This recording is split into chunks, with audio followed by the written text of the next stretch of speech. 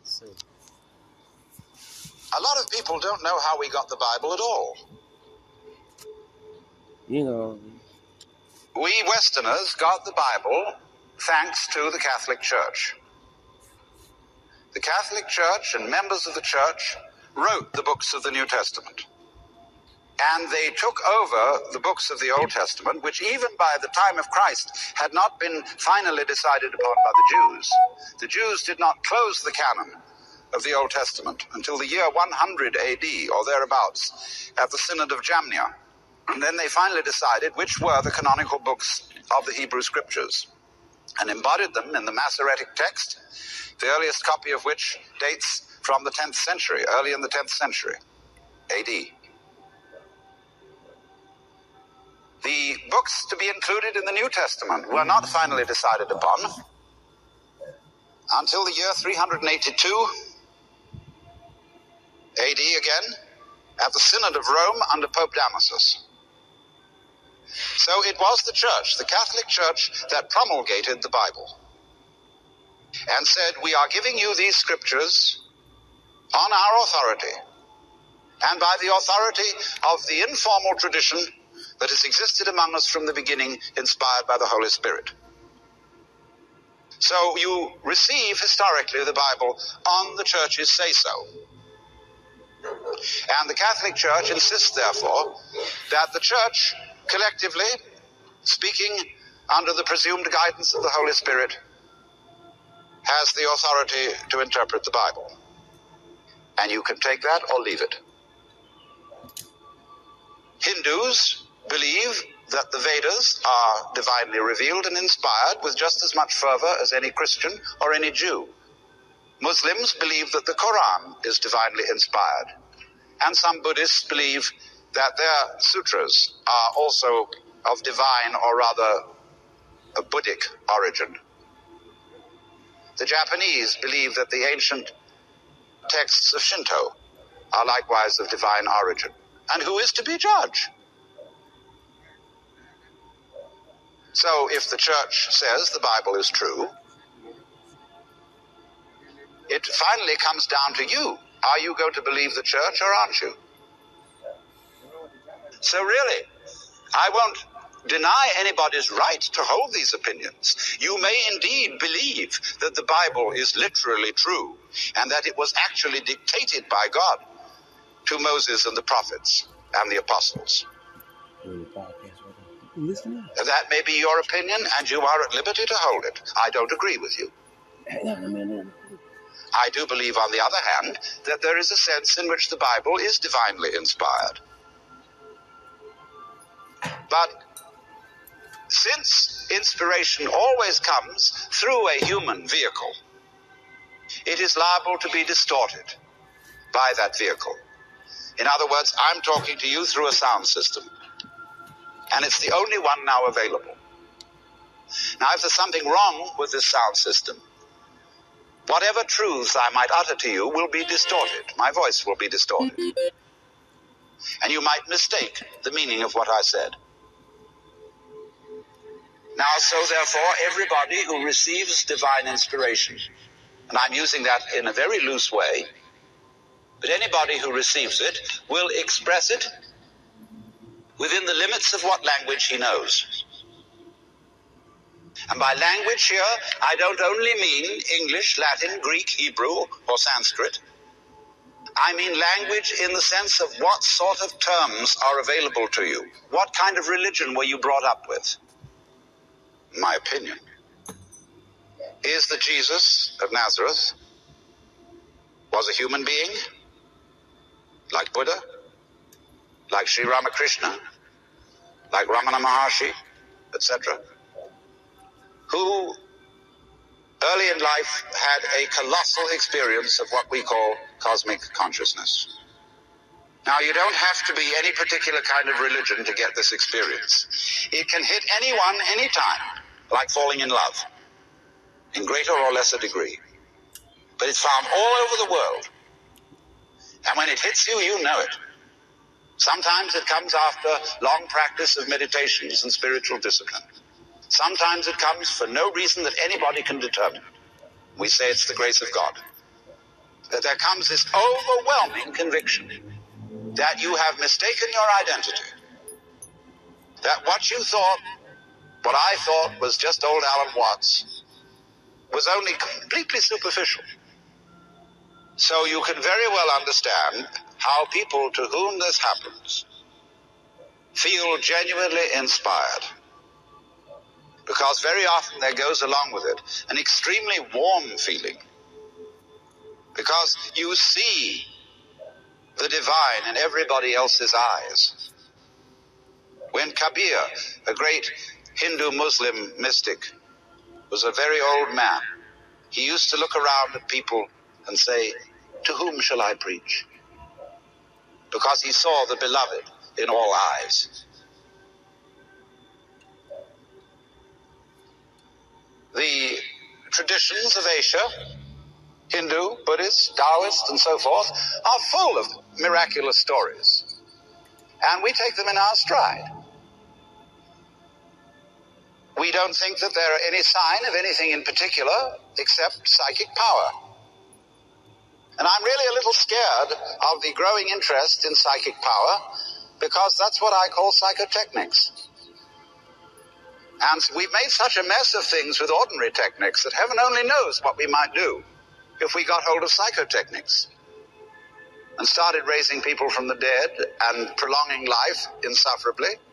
I mean, the whole answer to the story of miracles is simply imagine that you're God. Now what happened? The apostles didn't quite get the point. They were awed by the miracles of Jesus. They worshipped him as people do worship gurus. And it's, you know, to what lengths that can go if you've been around guru land. And so the Christians said, okay, Jesus of Nazareth was the Son of God, but let it stop right there. Nobody else. So what happened was that Jesus was pedestalized. He was put in a position that was safely upstairs, so that his troublesome experience of cosmic consciousness would not come and cause other people to be a nuisance. And those who have had this experience and expressed it during those times when the church had political power were almost invariably persecuted. Gordiano Bruno was burnt at the stake. John Scotus Origina was excommunicated. Meister Eckhart's theses were condemned, and so on and so on. A few mystics got away with it because they used cautious language. But you see what happens. If you pedestalize Jesus, you strangle the gospel at birth. And it has been the tradition in both the Catholic Church and in Protestantism to pass off what I will call an emasculated gospel. Gospel means good news. And I cannot for the life of me think what is the good news about the gospel as ordinarily handed down. Here is the revelation of God in Christ, in Jesus.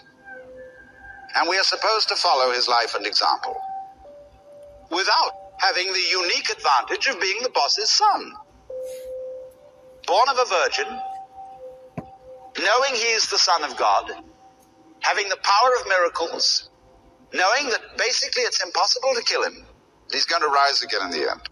And we are asked to take up our cross and follow him when we don't know that about ourselves at all. So what happens is this. We are delivered, therefore, a gospel which is in fact an impossible religion. It's impossible to follow the way of Christ. Many a Christian has admitted it. I'm a miserable sinner. I fall far short of the example of Christ. But do you realize, the more you say that, the better you are. Because what happened was that Christianity institutionalized guilt as a virtue.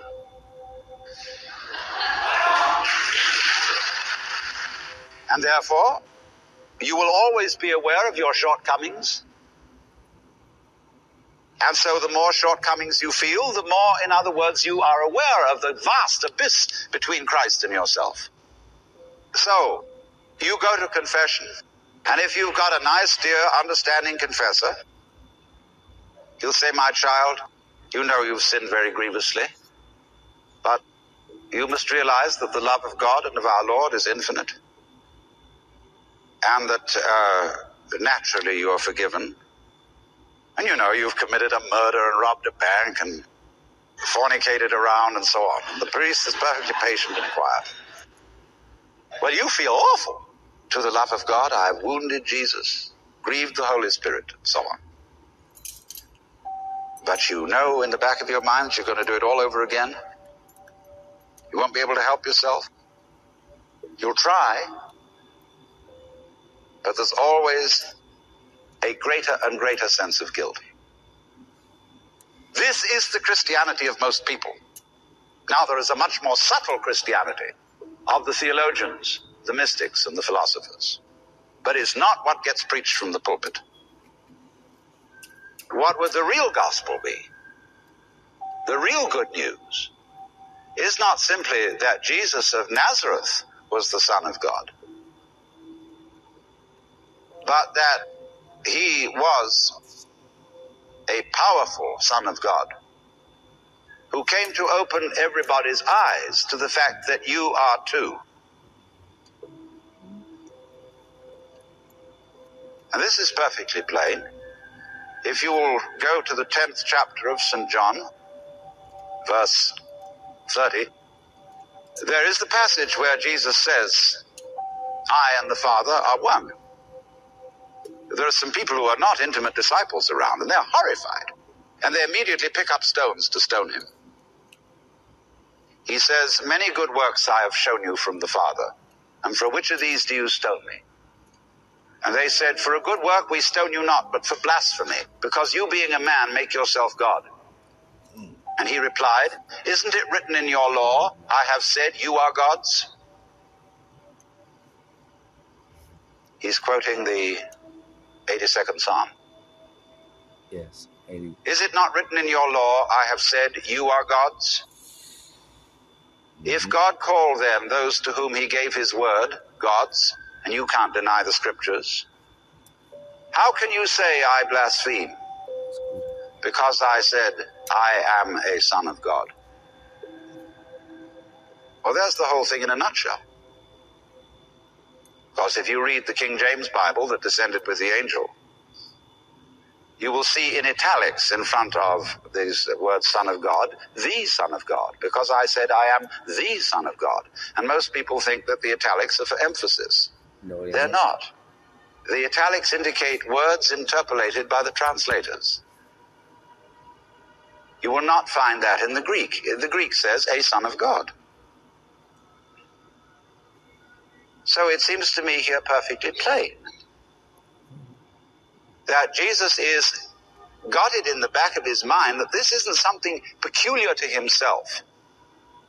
So when he says, I am the way, no man comes to the Father but by me, this I am, this me, is the divine in us, which in Hebrew would be called the Ruach Adonai.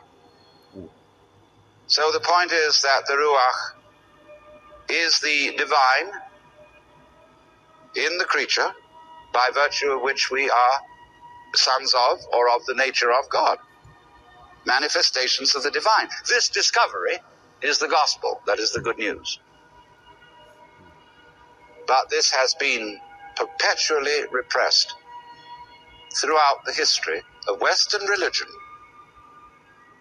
because all Western religions have taken the form of celestial monarchies,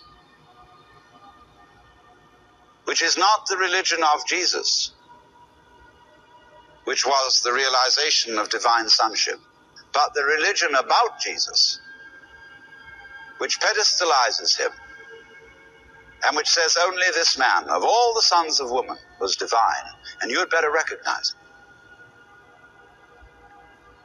Utterly exclusive. Convinced in advance of examining the doctrines of any other religion that is the top religion. And so it becomes a freak religion, just as it has made a freak of Jesus, an unnatural man.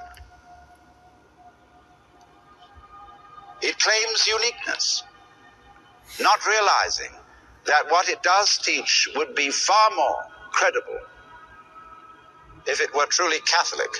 That is to say, restated again the truths which have been known from time immemorial, which have appeared in all the great cultures of the world. If then we can see this, that Jesus speaks not from the situation of a historical deus ex machina, a kind of weird, extraordinary event, but he is a voice which joins with other voices that have said in every place and time, wake up, man, wake up, and realize who you are. No scolding, no rational demonstration of the right way to behave is going to inspire people with love. Something else must happen. I feel then, you see, that it's enormously important that churches stop being talking shops. They become centers of contemplation. What is contemplation? Contemplum. It's what you do in the temple. You don't come to the temple to chatter, but to be still and know that I am God. And this is why, if the Christian religion, if the gospel of Christ is to mean anything at all, instead of just being one of the forgotten religions, along with Osiris and Mithra, we must see Christ as the great mystic. In the proper sense of the word mystic, not someone who has all sorts of magical powers and understands spirits and so on. A mystic, strictly speaking, is one who realizes union with God, by whatever name. This seems to me the crux and message of the gospel, summed up in the prayer of Jesus, which St. John records, as he speaks over his disciples, praying that they may be one, even as you, Father, and I are one, that they may be all one. All realize this divine sonship, or oneness, basic identity with the eternal energy of the universe and the love that moves the sun and other stars. I think that's about it. That's it. Yep, that's Yeah. it. Man, yes, sir.